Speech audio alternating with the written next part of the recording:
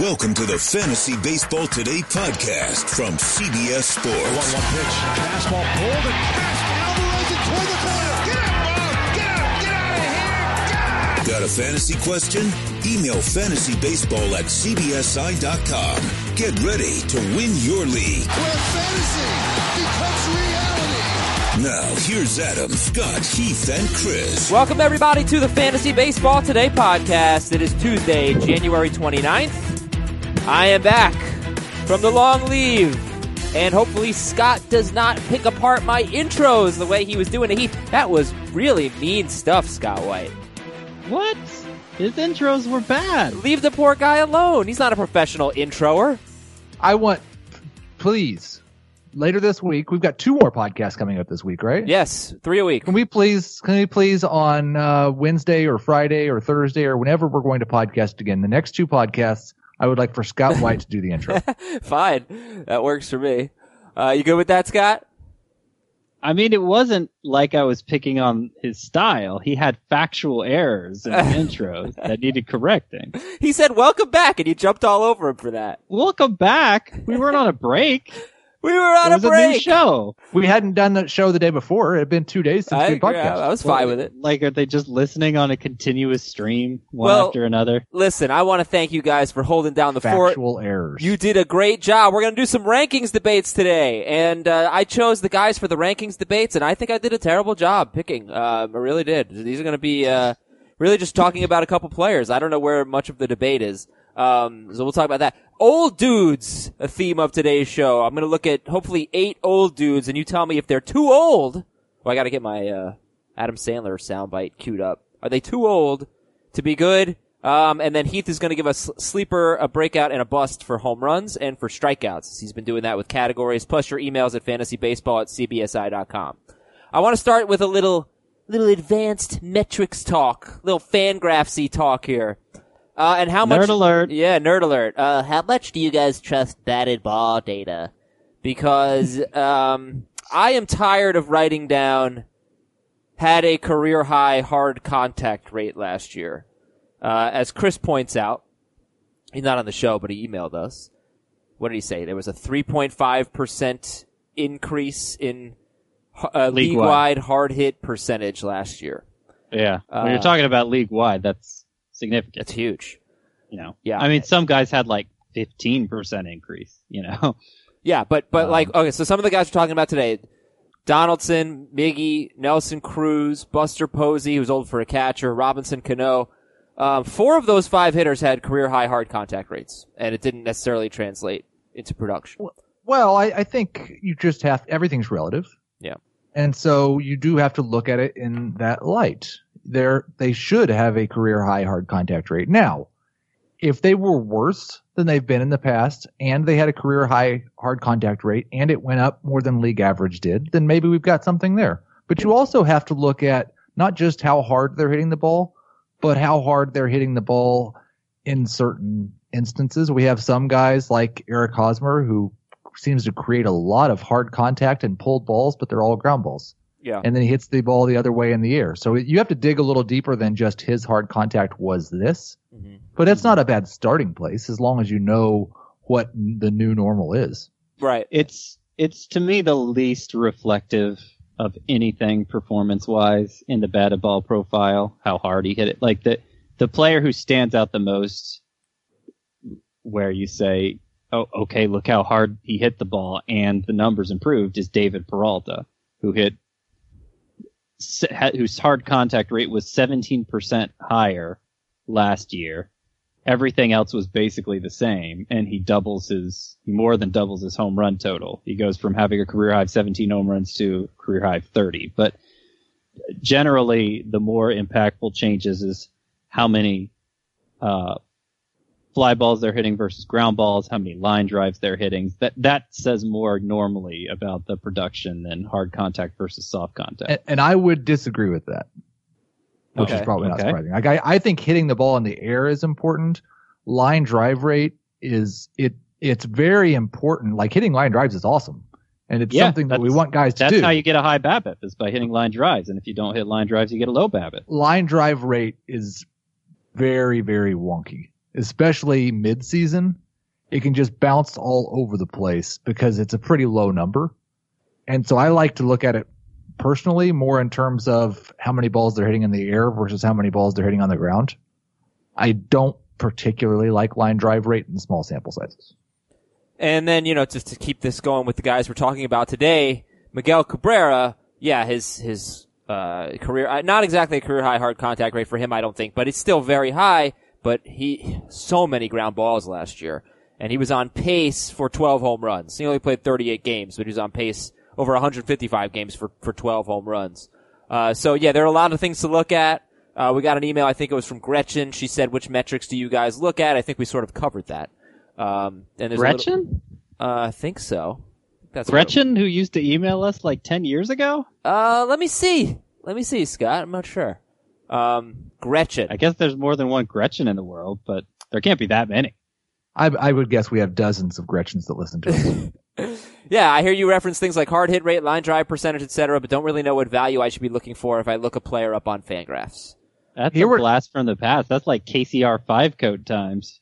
One thing I would tell you that would help with that, Gretchen, because I think she also mentioned really not knowing necessarily when we say a certain stat what is good and how much better they are than good. Yeah. Also on Fangraphs, you can go to league stats and you can go to batted ball data and see what the league average was for last year.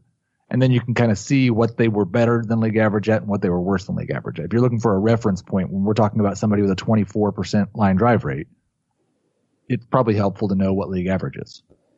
And 24 then, is really good. Do you agree that if you find a guy with a really good hard contact rate and an increasing fly ball rate, that's somebody that could break out if he hasn't already? With power, yeah. That's like a good starting point.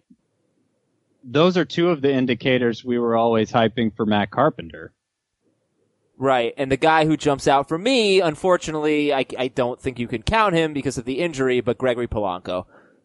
His fly ball rate went way up last year, and I was thinking maybe he's ready for a breakout, and then he got hurt. But anyway, more on that some other time. Let's have a pretty boring rankings debate.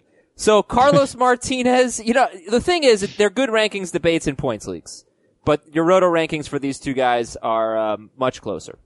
Carlos Martinez is Scott's number 22 starting pitcher in both points and roto. For Heath, he's 14th in points and he's 19th in roto. So let me ask you with Carlos Martinez, why is he 5 spots higher in points leagues? This is one of Heath's favorite players this year. Yeah, he's one of my favorite. Let's just make these points discussions, I suppose. And the big thing for Carlos Martinez in points leagues is that he's a spark. Okay, so that's what it is. It's the RP eligibility that's boosting his points. But it's also ranking. I have him 3 spots higher than Scott and Roto, and I think I feel a little bit more comfortable with him this year than Scott does. He had a bad year last year. He was just nearly constantly battling, I think it was a lat injury. Yeah. Yep. And it just would come and it would go, and it would come and it would go. And I don't think he ever quite got healthy, but you look at what he's done over the last 3 or 4 years, and he looks like a pretty safe bet to be 180 innings with a low 3s ERA and pretty close to a strikeout per inning. Scott, why don't I tell you where Carlos Martinez has ranked over the past 3 years at starting pitcher, when he has had a 3.01, 3.04, and 3.64 ERA. And he has thrown 179 and 2/3, 195 and a third, and 205 innings. This is not last year. This is 2015, 16, 17. He was 26th in points, 24th in roto, 20th in points, 18th in roto, 14th in points, 15th in roto. So it averages out to him being right around a top 20 pitcher over the last 3 years before his injury-plagued 2018 season. And you're not exactly low on Carlos Martinez, Scott. You have him 22nd, but lower than Heath. Yeah, I mean, I wasn't trying to lowball him in my ranking. Looking at the names I have ahead of him, the one who I feel like I could drop behind him is Madison Bumgarner, who's actually on my bust list, so I wouldn't mind doing that. Ahead of Bumgarner, I have Mike Clevenger, who I feel like is going to deliver similar numbers to Carlos Martinez, but without he's coming off a season that was just completely devastated by injury. It just feels safer to me. Part of it's because I feel better about the elite closers than maybe Heath does. I actually have 4 closers ahead of Carlos Martinez in my relief pitcher rankings. So in order for those guys to be ahead of Martinez in my top 300, it forces Martinez down the starting pitcher rankings a little bit. And the thing about Martinez in points leagues, because I get that people would say, well, if he's a top 20 starter, you're not using him as a relief pitcher. I like the idea. We talk about flexibility a lot on the offensive side. I like the idea with as crazy as relief pitcher looks right now and is likely going to be this year. If one of my closers loses their job, I don't necessarily have to go find a closer. I can find a 2-start pitcher for that week and just drop Carlos Martinez down to RP. So Heath, you think that people feel like if you have a top 20 starting pitcher, you're not going to use him as an RP? Because I don't agree with that. I think you would absolutely use him as an RP. Well, like if you're using a 4th round, he went in the 4th round of our most recent mock draft. Mm-hmm. And so if you're using a 4th round pick on him, which I think is justified. Yeah, me too. I think you may use him in both places. It just depends when you get to the 20th round and you're looking at your 5th starting pitcher or your 2nd relief pitcher, who's better then. Let me just see one last thing here. We look at let's just look at 2016 when he was about 20th and how many points Carlos Martinez scored. He scored 484 fantasy points. That would have made him, surprising, the number 5 relief pitcher that year.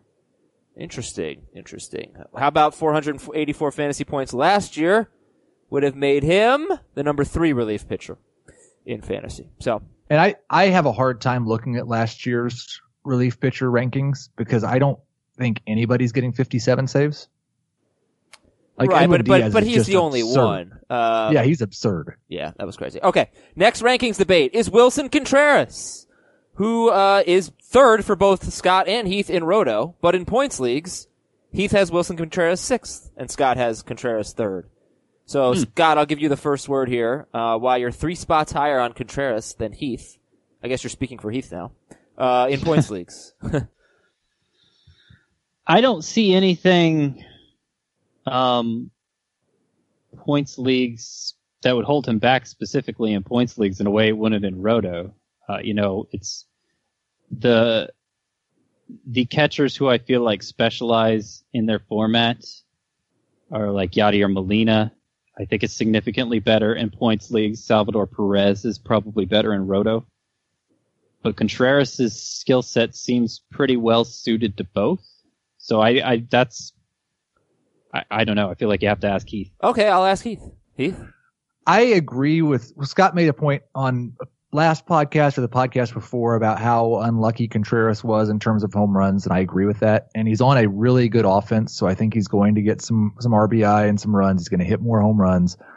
I worry about the strikeouts, and I think that those guys in that range from 3 through 6, 3 through 7 are all really, really close at catcher. They are. Yeah, and 3 through 7.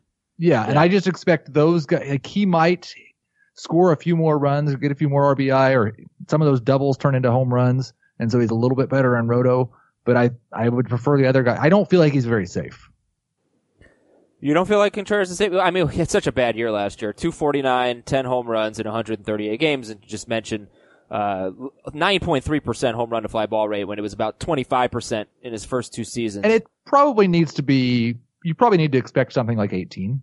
25 is not really very reasonable with his batted ball profile, I don't think. That's among like, that's Joey Gallo, the league outlier home run to fly ball rates. Just the fact that he did it 2 years in a row makes me wonder if that's more the norm. But last year was weird. Last year was drastically low, and yeah, I just feel like the ultimate ceiling is higher for him than Grandal and Ramos. Although, I mean, I could certainly see him being the worst of those 3. Again, he was last year. Right. This is Wilson Contreras we're talking about, and I will say this, he tied with Salvador Perez for the most plate appearances among catchers last year. So that's a good thing for Contreras, particularly in points leagues. I mean, there's no threats to his playing time. The Cubs like to mix and match players, but there's not really anyone else there. Okie dokie. That's our not really debate ranking debates. Okay, I'm good at diffusing the debates, Adam. It's the middle child in me. We're the conflict resolvers, you see. I see. Heath, are you an only child? No, I'm the oldest. Oh, okay. How about that? And I'm the youngest. So look at that. Oldest, middle, youngest. And I'm the oldest on this podcast. Yeah, you are. So let's talk about old dudes. All right, let's talk about some guys who are getting up there in age. And this discussion doesn't necessarily have to be about age, but hey, it's January 29th, and we have our resident ageist. So. We do. It's January 29th, and I think from now, before we start the previews in about 2 weeks, let's just talk about a lot of players. Let's just get our thoughts out there on a lot of guys and get people acquainted with these players and some things they may not know about them. Anyway, Josh Donaldson. Let's start with Josh Donaldson, 33 years old. Not that old, but he feels old because he played 52 games last year, 113 games the year before. Is he too old, Heath? Josh Donaldson? He's definitely not too old. I think Donaldson has one of the widest ranges of outcomes of any player in fantasy baseball this year. Because listen, he was bad last year. He was really never healthy last year. But if his calf's fine and he's 100% in good shape and comes into this season and doesn't suffer another calf injury or another leg injury or any type of injury this year, he's got second round potential in what could be one of the best offenses in baseball. And he also could play 40 games. You've got him 14th at third base. I'm just going to look at Roto rankings. You have Donaldson 14th and Scott has Donaldson 11th. What do you think? I don't feel good about that. I don't think there's a good place. You can't accurately rank him. I like where you have him. But yeah, I think I have a hard time ranking him too, and I haven't actually drafted him in a single mock yet. I am much more comfortable with Justin Turner among old third basemen who have injury histories because we saw him bounce back in an incredible way at the end of last season after dealing with a broken hamate bone earlier, and that was more of a catastrophic moment that messed up his season as opposed to the nagging calf thing, which has plagued Donaldson for 2 years. But I also agree that the ceiling is still enormous. I mean, you look at 2017 when it was more like the first half that was ruined by the calf as opposed to the whole season. Well, the last 2 months of 2017, Josh Donaldson hit .302 with 22 homers and 1108 OPS. I mean, he was MVP caliber Donaldson again, just over a year ago. So that if he does manage to stay healthy, it could be a great find. And the fact that third base is probably the deepest position this year, pairing Donaldson with like a Matt Chapman or even like a Mike Moustakas might not be such a bad idea if you're willing to invest 2 roster spots on a third baseman, which so far I haven't, but that might be something to consider more. Would you guys take Donaldson or Devers? Oh, Donaldson. Yeah, I think I have Donaldson ranked higher. I have read some things about Devers that made me more optimistic that we get the post-hype breakout, but I think there's definitely more upside for Donaldson. Oh, go on, Heath. What did you read about Devers? I believe he's lost some weight. He needed to lose a little weight. I didn't want to say anything. I thought that was mean, but yeah. Blamed his weight problems last year for some of his injuries and his lack of energy.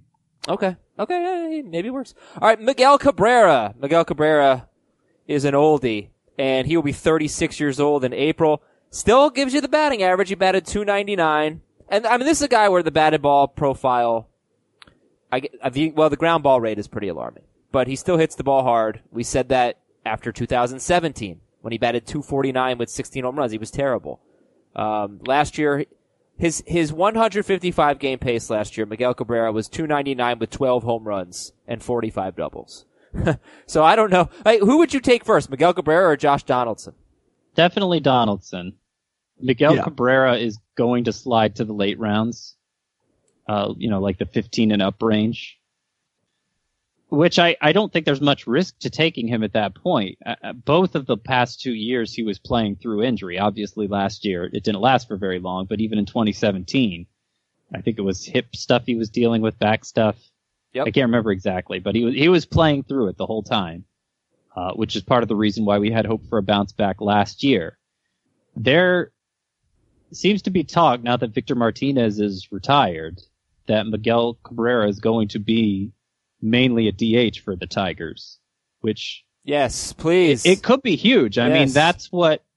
Nelson Cruz was a guy who could never stay healthy until he became a full-time DH, and he enjoyed the best stretch of his career in his late 30s. JD Martinez last year, he could never stay healthy until the Red Sox made him a full-time DH, and now he's a first-round pick in fantasy. I feel like Cabrera is somebody worth gambling on then, just for that. Yeah, the only thing that I question about that is that those guys move from the outfield where you actually have to run and move quite a bit. Miguel Cabrera's been getting hurt every year playing first base. You dive and stuff. You stretch. I'd like a full compilation of all the times Miguel Cabrera's diving for balls in the last 3 years. So I do want to go back to that him playing full-time DH though. Does that mean, Scott, that you're expecting John Hicks is going to be playing regularly at first? I think John Hicks is going to play a lot of catcher. Maybe he'll play first. I don't know. They have a few options you could play first. Nico Goodrum. I don't know exactly how they're going to work it out. So Miggy actually went 120th in the latest mock draft that you guys did. Very end of the 10th round in a 12-team league. That's too early. He went right in between Michael Conforto and Jurickson Profar, sitting there, Miguel Cabrera. Before David Dahl. Yeah, before AJ Pollock. Yeah, that's too. What round was that? End of round 10, said? 120th overall. Yeah, that's too high. He doesn't need to go that high. I will not be investing in him at that point. Nelson Cruz went 92nd overall, and Nelson Cruz still hit for a ton of power, 37 home runs, 97 RBIs in 144 games. He usually plays more like 154 games, but he batted just 256, and his BABIP was super low. Lowest of his career, I believe. Lowest BABIP since 2006, despite a career-high hard contact rate for Nelson Cruz, 38 years old, and still doing it now with the Twins. Who's optimistic? Because if Nelson Cruz is right, getting him 92nd overall is a total steal. Who's optimistic about Cruz this year? For some reason, I feel like this is the year it all ends. Okay. I don't know if there's just something particularly scary about the number 38 for me. The fact that he's changing environments. I don't know what it is.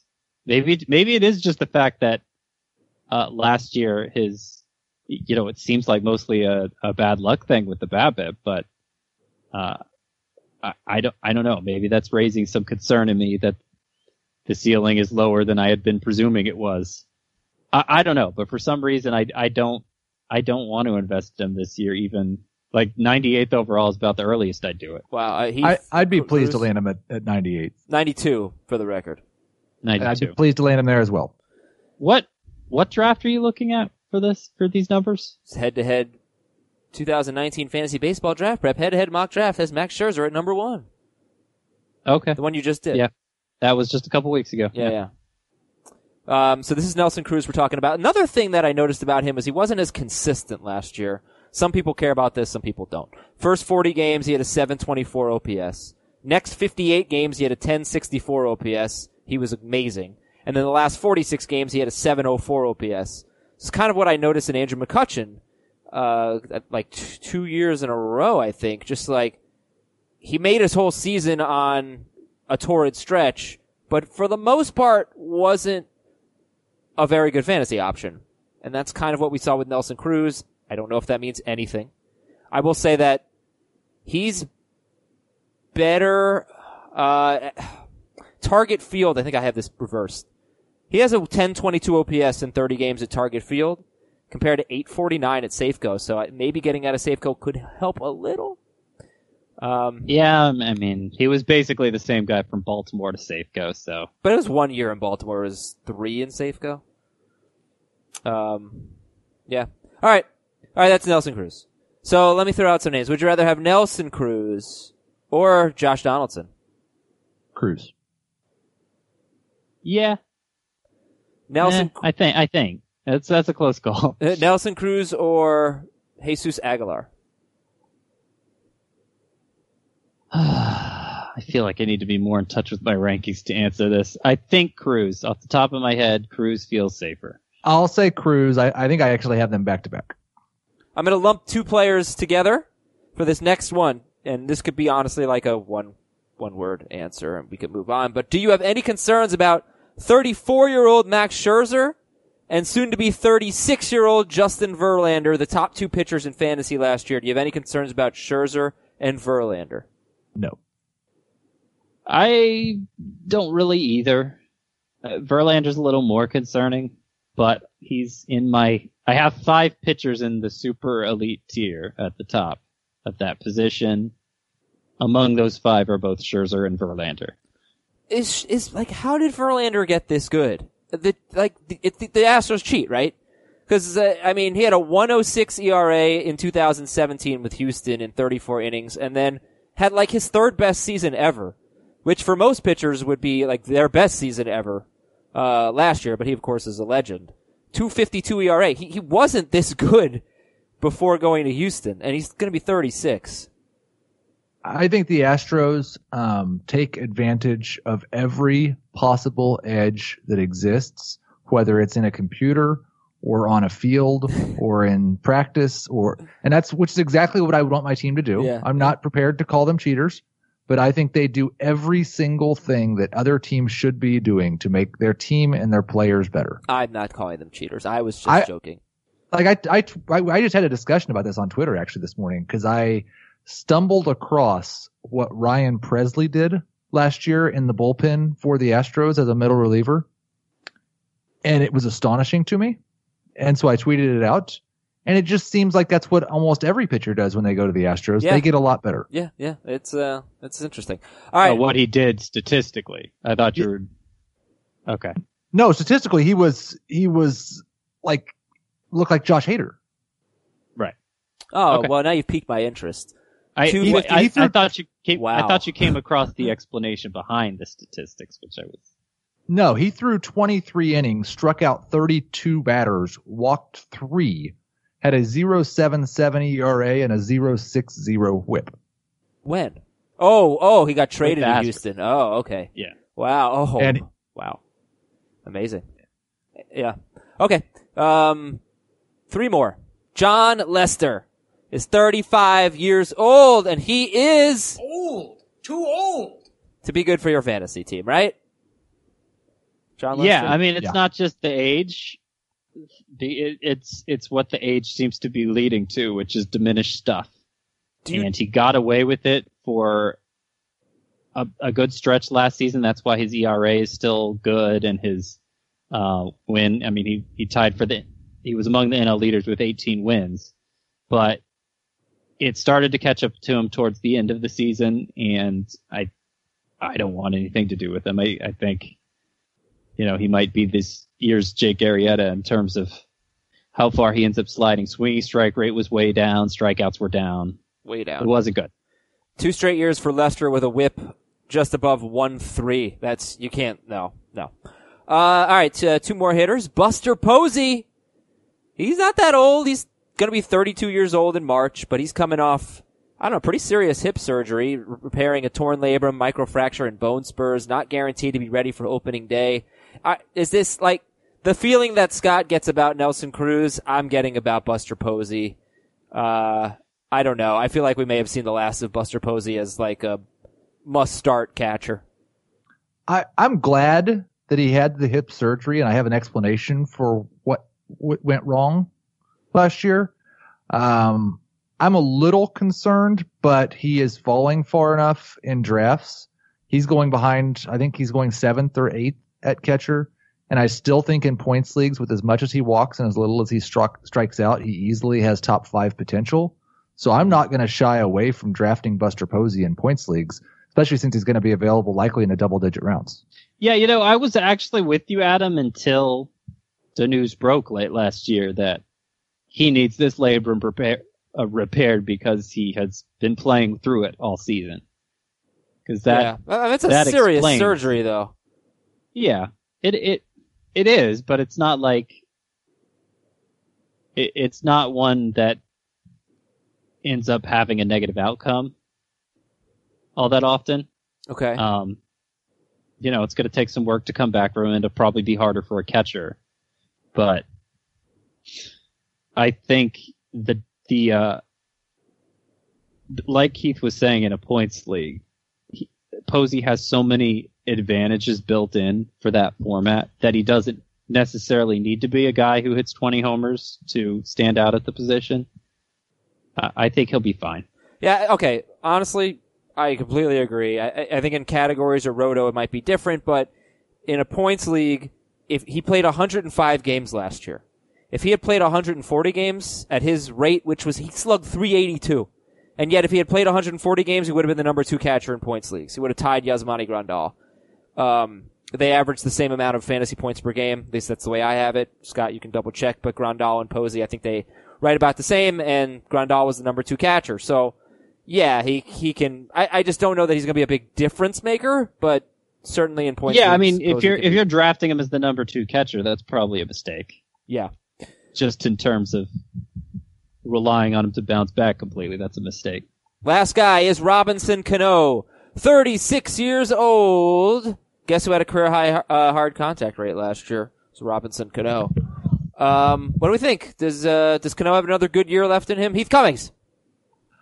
I think he could. I mean, you've got the benefit of going to the Mets and their excellent training staff, so you know that help him manage his age a little bit. I'm a little bit concerned though as well. I mean, in Seattle, he was really, except for 1 year, never the player he was as a Yankee, and I don't think we should ever expect him to bounce back to that player again.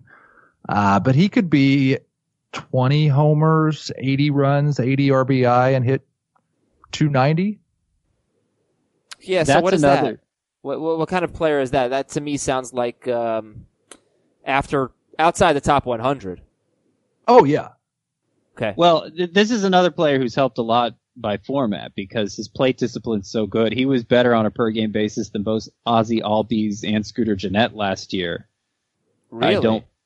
I don't think Cano's somebody I'm going to invest highly in Roto, and I'm not going to invest highly in him in points. Like I have him ranked behind those two, but I think I think he might be a value in that format just because so many assume he's washed. Okay. Oh, He's a low-end starting second baseman. It didn't sound like Scott was done there when he said washed. It threw me off. I'm rusty. I am rusty. You are rusty. You don't know my speaking patterns. Forgotten. All right, we got some news and notes to get to. We'll get to that in just 1 second. Stay tuned. Live Nation presents Concert Week. From now through May 14th, get $25 tickets to over 5,000 summer shows. That's up to 75% off a summer full of your favorite artists like 21 Savage, Alanis Morissette, Cage the Elephant, Janet Jackson, Meghan Trainor, Peso Pluma, Sean Paul, Sum 41, and many more for way less. Grab your tickets now through May 14th to see all of the artists you love all summer long for just $25 each. Visit livenation.com/Concert Week to buy now. That's livenation.com/Concert Week to buy now. The all-new Hyundai 2024 Santa Fe is equipped with everything you need to break free from the dull work week and embark on an adventurous weekend with your family. The all-new Hyundai Santa Fe's features like available H-Track all-wheel drive, standard third-row seating, available dual wireless charging pads. Nothing beats a weekend away with the family in the great outdoors, whether it's camping, hiking, river rafting, or anything in between. With third-row seating, nobody is left out. The entire family can experience the thrill together, and nobody wants a dead phone. Available dual wireless charging pads make it so nobody gets stuck, and we can check our fantasy baseball teams together. Learn more about the all-new Hyundai Santa Fe at HyundaiUSA.com. Call 562-314-4603 for complete details. All right, news and notes starts with Manny Machado. Padres reportedly interested in Manny Machado, and the Padres could be interested in JT Realmuto. I don't want to speculate. We'll see where he ends up. But Machado has been a lot better at home than on the road in his career. The Reds making progress on a Realmuto deal, according to John Heyman. And guys, Realmuto, now last year was great, both home and on the road, but in his career, he's had like Yelich-like splits, where good. I would say even more, bigger than Yelich. Yeah, so I know, Scott, you already have Realmuto ahead of Gary Sanchez. If he goes to the Reds, Heath, would you move Realmuto ahead of Gary Sanchez? Yeah, I think I would. If he goes to the Padres, I definitely would not. And that doesn't even make any sense for the Padres to do that. I don't even know why they're considering it. But the Reds, yeah, that might be one team where I would. Oh, yeah. Pretty interesting. Kenley Jansen threw off a mound for the first time since having heart surgery. He lost weight, says he feels good. And what's your level of confidence in Kenley Jansen? I would just say be prepared for April Kenley Jansen to not be throwing very hard. And concerns about his velocity. Because I read something a couple days ago, and he was talking about how he thought one of the problems last year was he got too concerned with his velocity early in the year and not as concerned about his pitch location. And so he's not going to worry about how quickly he ramps up velocity this year. Okay, he's 5th for Scott. He's 6th for Heath, which is much lower than we're used to seeing Kenley Jansen. Houston could be interested in re-signing Dallas Keuchel and Marvin Gonzalez. Texas manager Chris Woodward named Jose Leclerc the closer, which will give us plenty of good My Cousin Vinny jokes. Leclerc was outstanding last year.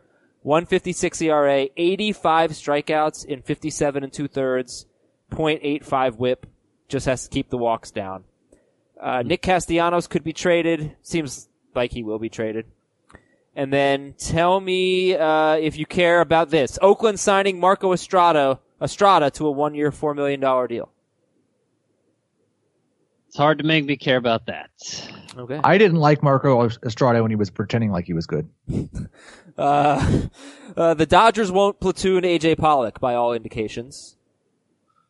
Make a trade. No. Make a trade. Make a trade. I just want to know about Max Muncy. Corey Seager not guaranteeing he'll be ready for opening day. Can Max Muncy play shortstop? Jimmy Nelson says he will not have any physical limitations in spring training. He is full go. Jimmy Nelson. We'll see if the stuff is. Whit Merrifield. Dude, who is his agent? 4 years, just over $16 million. What? Here's what you don't. And Okay, so they many bought out people his did this on arbitration years, right? Is that what you're going to say? Twitter. He will be a free agent the same year he would have been a free agent. You don't He's think not even eligible for arbitration yet. You don't This think he would have year, made more he in was going to- arbitration? Here's what I'm saying. This year he was, I believe, going to make the major league minimum. He's eligible for arbitration the first time next year. Then he has 3 more years of arbitration. None of those are guaranteed. This is a guy who's 30 years $4 old, million a who's year. never signed a major league contract, never made $1 million in a season. Yeah, because his He just agent sucks. guaranteed himself $16 million. This is smart for Whit Merrifield. Heath, have you seen inflation these days? What do you get for $16 million? Come on. Ryan Braun is changing his swing. He's getting Or all Marco Estrada's. he's getting all nerdy. Ryan Braun. Yeah, Marco Estrada and Whit Merrifield have the same annual salary. No, Yeah, Whit's that- only making $1 million this year. Oh, okay. That's actually an interesting note about Ryan Braun, because one of the reasons I feel like the decline came so soon for him is because he was a guy who always relied on having an elite home run to fly ball rate. He didn't hit a ton of fly balls for the kind of power hitter he was. I assume he's going fly ball revolution, changing his swing. Yeah. I don't know. You found the note. No, I think so. Yeah. Yeah. He's gonna hit more fly balls. Ryan Braun. Okay, Ryan Braun or Josh Donaldson. Who do you take first? Donaldson. I mean, Braun still has the issue of bad back, never going to play every day. Okay, But- so Ryan Braun or Miguel Cabrera? I'll go Cabrera. Me too. Okay, Ryan Braun went 195th in this draft, so way down. D. Gordon went 198th. It is a points league. Let's read a couple of emails. FantasyBaseball@CBSI.com. From Chris S. in Austin. Team Name Tuesday. Dear Dante, and Bo, this is the best possible team name for 2019. Sons of Bichettes. It's pretty good. It's pretty good, yeah. Yeah. It's the best team name I've heard so far in 2019. Yeah, I mean, if you, way to go. Yeah. First team That's- name I've heard in 2019. Right. Because you've heard Bichette turned into, if you're turning it into a vulgarity, there seems to be a clearer direction you could go than that one. Oh, that's pretty good. Really? But yeah, what? Yeah. Well, like What is Bichette it, Scott? happened. Oh, happens. Bichette happens. That's good. Scott White. I like Sons of Bichette's better, though. Okay. You're allowed. Email of the day number 2 is from Dan. Subject line, one of you makes me lose. Dear Sophia, Blanche, Rose, and Dorothy. Golden Girls. Thank you for being a friend. In 2014, I won my CBS league, and then I started to listen to your podcast regularly in 2015 or 16. Since then, I finished 7th and 11th the past 2 years. Each of you please state your own reasons why I should continue to listen to your filthy mouths when considering rankings, who to start, pick up, etc. If one of your answers happens to be something involving me being invited to one of the podcast leagues, you're allowed to use that as reasoning and not have to say anything else. Scott, why don't you make your case? It doesn't sound like you're going to be much competition for the podcast league. Burn! And you listen to us, and that's still the best you could do? Jeez. I'm starting with the man in the mirror, Dan.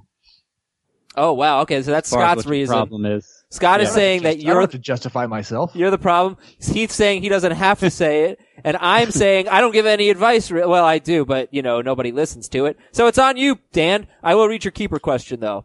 Puig, Conforto, or Peraza, same price. 5x5 OBP league. Puig, Conforto, or Peraza?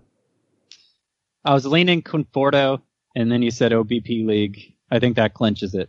Michael Conforto. Man, I understand why Conforto, and you'll want to keep Conforto longer. I've got a feeling that this could be like what we've been waiting for from Yasiel Puig. So who do you rank? You rank Puig higher? I think I have them back to back. I'm going to look right now. That's it's funny. I really I messed up. In Roto, I have Puig and Conforto back to back. Oh, how about that? Okay, yeah. So Chris mentioned this on a previous show. I hate the fact that Chili Davis is the Mets hitting coach. God, what a bad track record Chili Davis has. So, just say it. His last 3 stops are the Red Sox, Cubs, and now Mets, right? I don't know, but those teams have been pretty good. Not with Chili Davis. I mean, so Chili Davis 2017 was with the Red Sox. That was their terrible year. 2018 was with the Cubs. Terrible year. And now he's going to the Mets. But he also was with the Red Sox 2015 and 16. The Mets would take the 2017 Red Sox season or the 2018. They don't have the same players, I don't remember hearing anything bad about him until he went to the Cubs. And it may have been... The Cubs won 95 games last year. They hit like crap. Yeah, they didn't hit as well as they their should best have. players anyway. Bryant, Rizzo. And it may have been more of a personality clash thing. I mean, no, it's a philosophy thing. Well, Bryant was hurt. No, it doesn't sound like Chili Davis's philosophy is it bad? Well, it doesn't sound like it seems a little outdated. It does. But at the same time, he doesn't how much authority does a hitting coach really have? Isn't it to some degree on the player to know what to just ignore? If you're saying, hey, if you're the hitting coach, you're saying, hey, our approach is going to be let's go opposite field and not, what happens? What happens if Chris Bryant doesn't? Is he getting benched? I don't know, but he's being a nice guy. Let's give him credit for listening to his coach, Scott. Coach Killer. The Cubs, I don't think they were that bad last year. Well, but Bryant and Rizzo took a step back. For sure. Well, Wilson Contreras, I mean, the 3 hitters we were most excited about in fantasy, their power was sapped. Okay. They haven't had nice things to say about him since he left, right?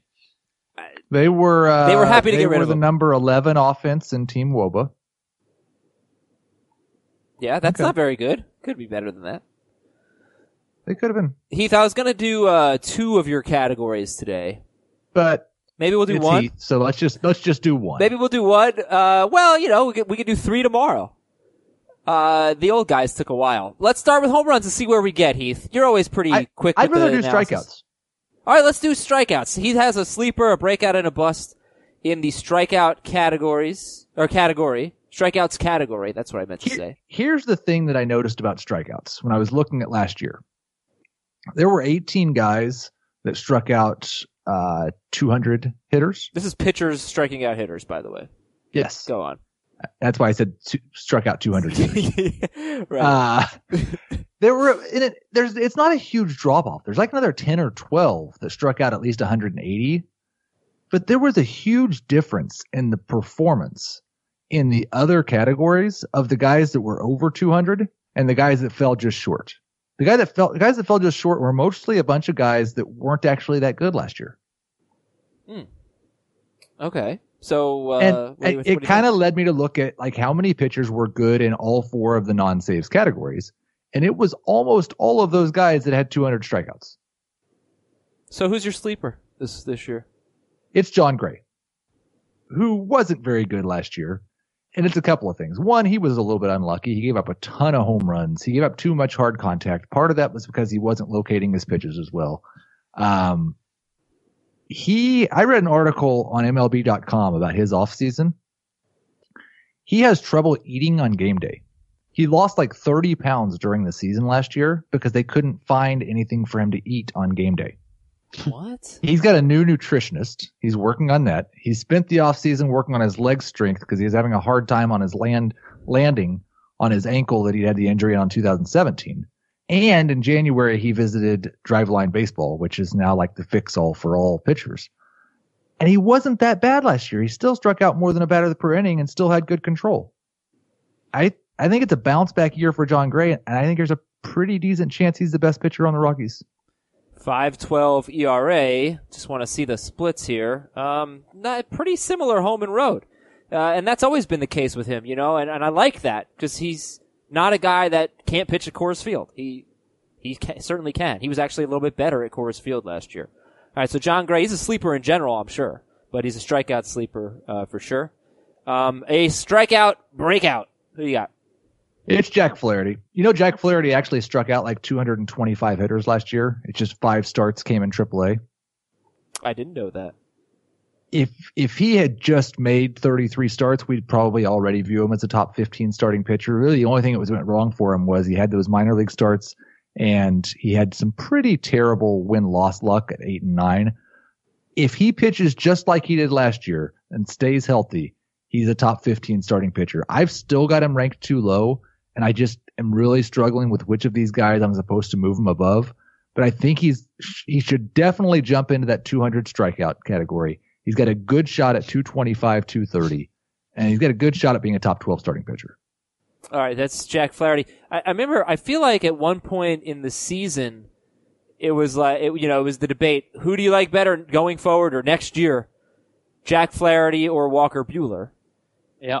And now it doesn't really seem like much of a debate, right? Like everybody's got Buehler ahead. Buehler was just ridiculous over the last couple months of the season. Right. So he sure was. He slammed the door on that debate. Yeah. But at the time we were having the debate, I was saying Flaherty. I've got Flaherty 1 spot behind Buehler right now. Yeah. All right. So John Gray, sleeper, Jack Flaherty, breakout, and who is your strikeouts bust for 2019?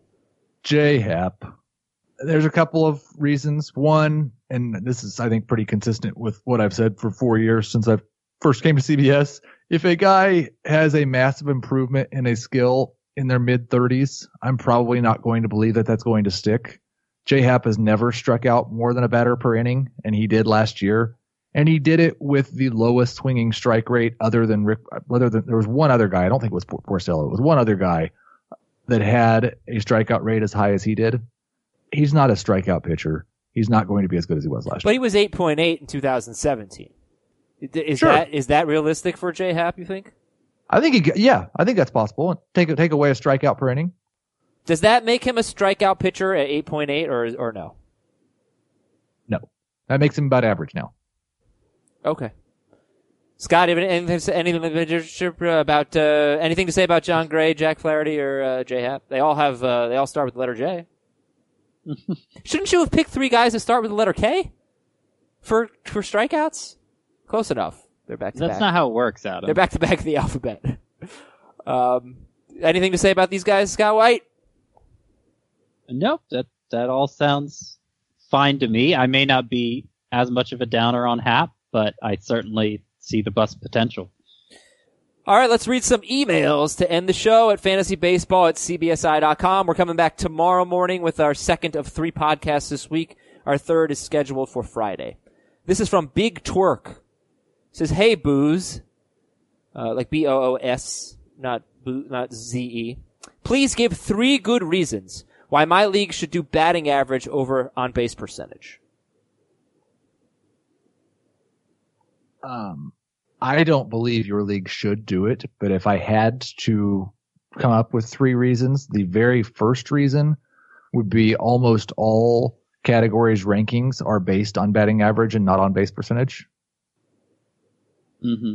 So it's easier to study. I'll give you 3 reasons. Reason 1, Okay. walks are lame. Reason 2, swing the bat. Reason 3, it's harder to get hits than draw walks.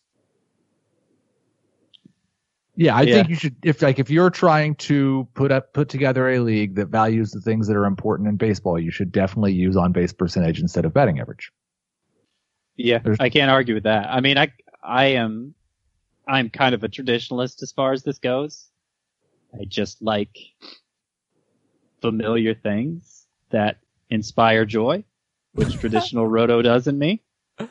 But if there's no nostalgia factor for you there, then OBP is certainly more reflective of ability.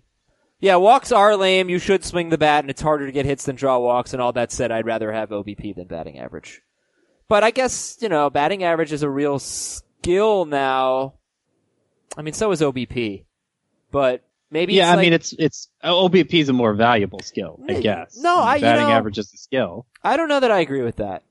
Just because walks are so high now, right? I mean, walks are so easy to get at this point. If you get on base more, it's more valuable than if you get on base less. It doesn't really matter how. Okay, but it's not like a guy who has a high batting average has 0 walks, Like, part of OBP is batting average. And putting the ball in play is more valuable than just drawing a walk for many reasons. Right, but if you're taking, you'd rather the more valuable player is the one who gets on base more. If it's mostly batting average, fine, but there are plenty of players who get on base and hit for lower averages, and vice versa. No, okay, who's a more valuable player?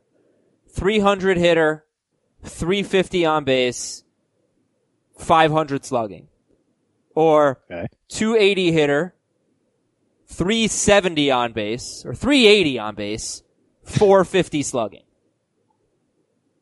Probably the 380 on base guy. No way. Although you've introduced slugging into the equation, which it's changes the guy a little, but I still think it's the on base guy. No way. I think it's probably the slugging guy. Yeah, of course it's the slugging guy. I mean, 30% difference in on base percentage is enormous. 30 points, not 30%. 30 point difference. 50 point. To make this fair, you should make the difference in slugging the same as the difference in on base. Okay, fine. Well, then we're just that is the same OPS. More valuable, which I think has been proven to be. That's a good question. No, that's a great one. So you have guys with the same OPS, but different. But one guy has 30 more OBP points, and one guy has 30 more slugging points. I will definitely take the slugging guy. He's going to hit more home runs. The math has been done on this. I couldn't recreate the math for you, but the math showed it. The on base percentage is more important. But wouldn't the guy with the higher slugging have more total bases? Yes. So how is that not more valuable? There's not a total bases on the scoreboard. Yeah, but that's obviously going to create runs. Well, because you're avoiding outs, which is you only get 27 of those in a game. Yeah, but you have to score runs to win. Home runs score runs. Well, that guy did his job. If you don't make outs, you get longer to score those runs. I don't know. I think baseball's dumb. Ryan in St. Louis. In a keeper auction league, I have Kluber. I was offered Bryce Harper for him. They're the same price. Would you give up Kluber for Harper? Yes. I would too. Especially in a keeper league. From Pete. Keeper question. 10-team points league. I can keep 2 in 2 rounds before I took them last year. So I'm keeping Blake Snell for a 10th round pick. Here are my other options. One of these 3. Bregman in the 4th, Albies in the 14th, Miles Michaelis in the 20th. Bregman. I think I would go Bregman as well. Jeff, sorry. No, I would go Bregman. The discount is obviously smaller, but if you're getting a stud at any kind of discount, it's more valuable than anything else. Jeff in Iowa. I desperately want to compete this year in fantasy baseball. I've been listening to your podcast, but other than that, what is the single most important thing I can do to prepare for the season? Are there books or articles you recommend reading? Other podcasts, other options I haven't considered? Definitely not other podcasts, Jeff. No way. Go to our draft prep page. Scott's got like 4 billion articles. I've got a couple as well. Definitely, yes. Go to our draft prep page. Read Scott's tiers. If you're playing Roto, read about my categories. Read our sleepers, breakouts, and busts.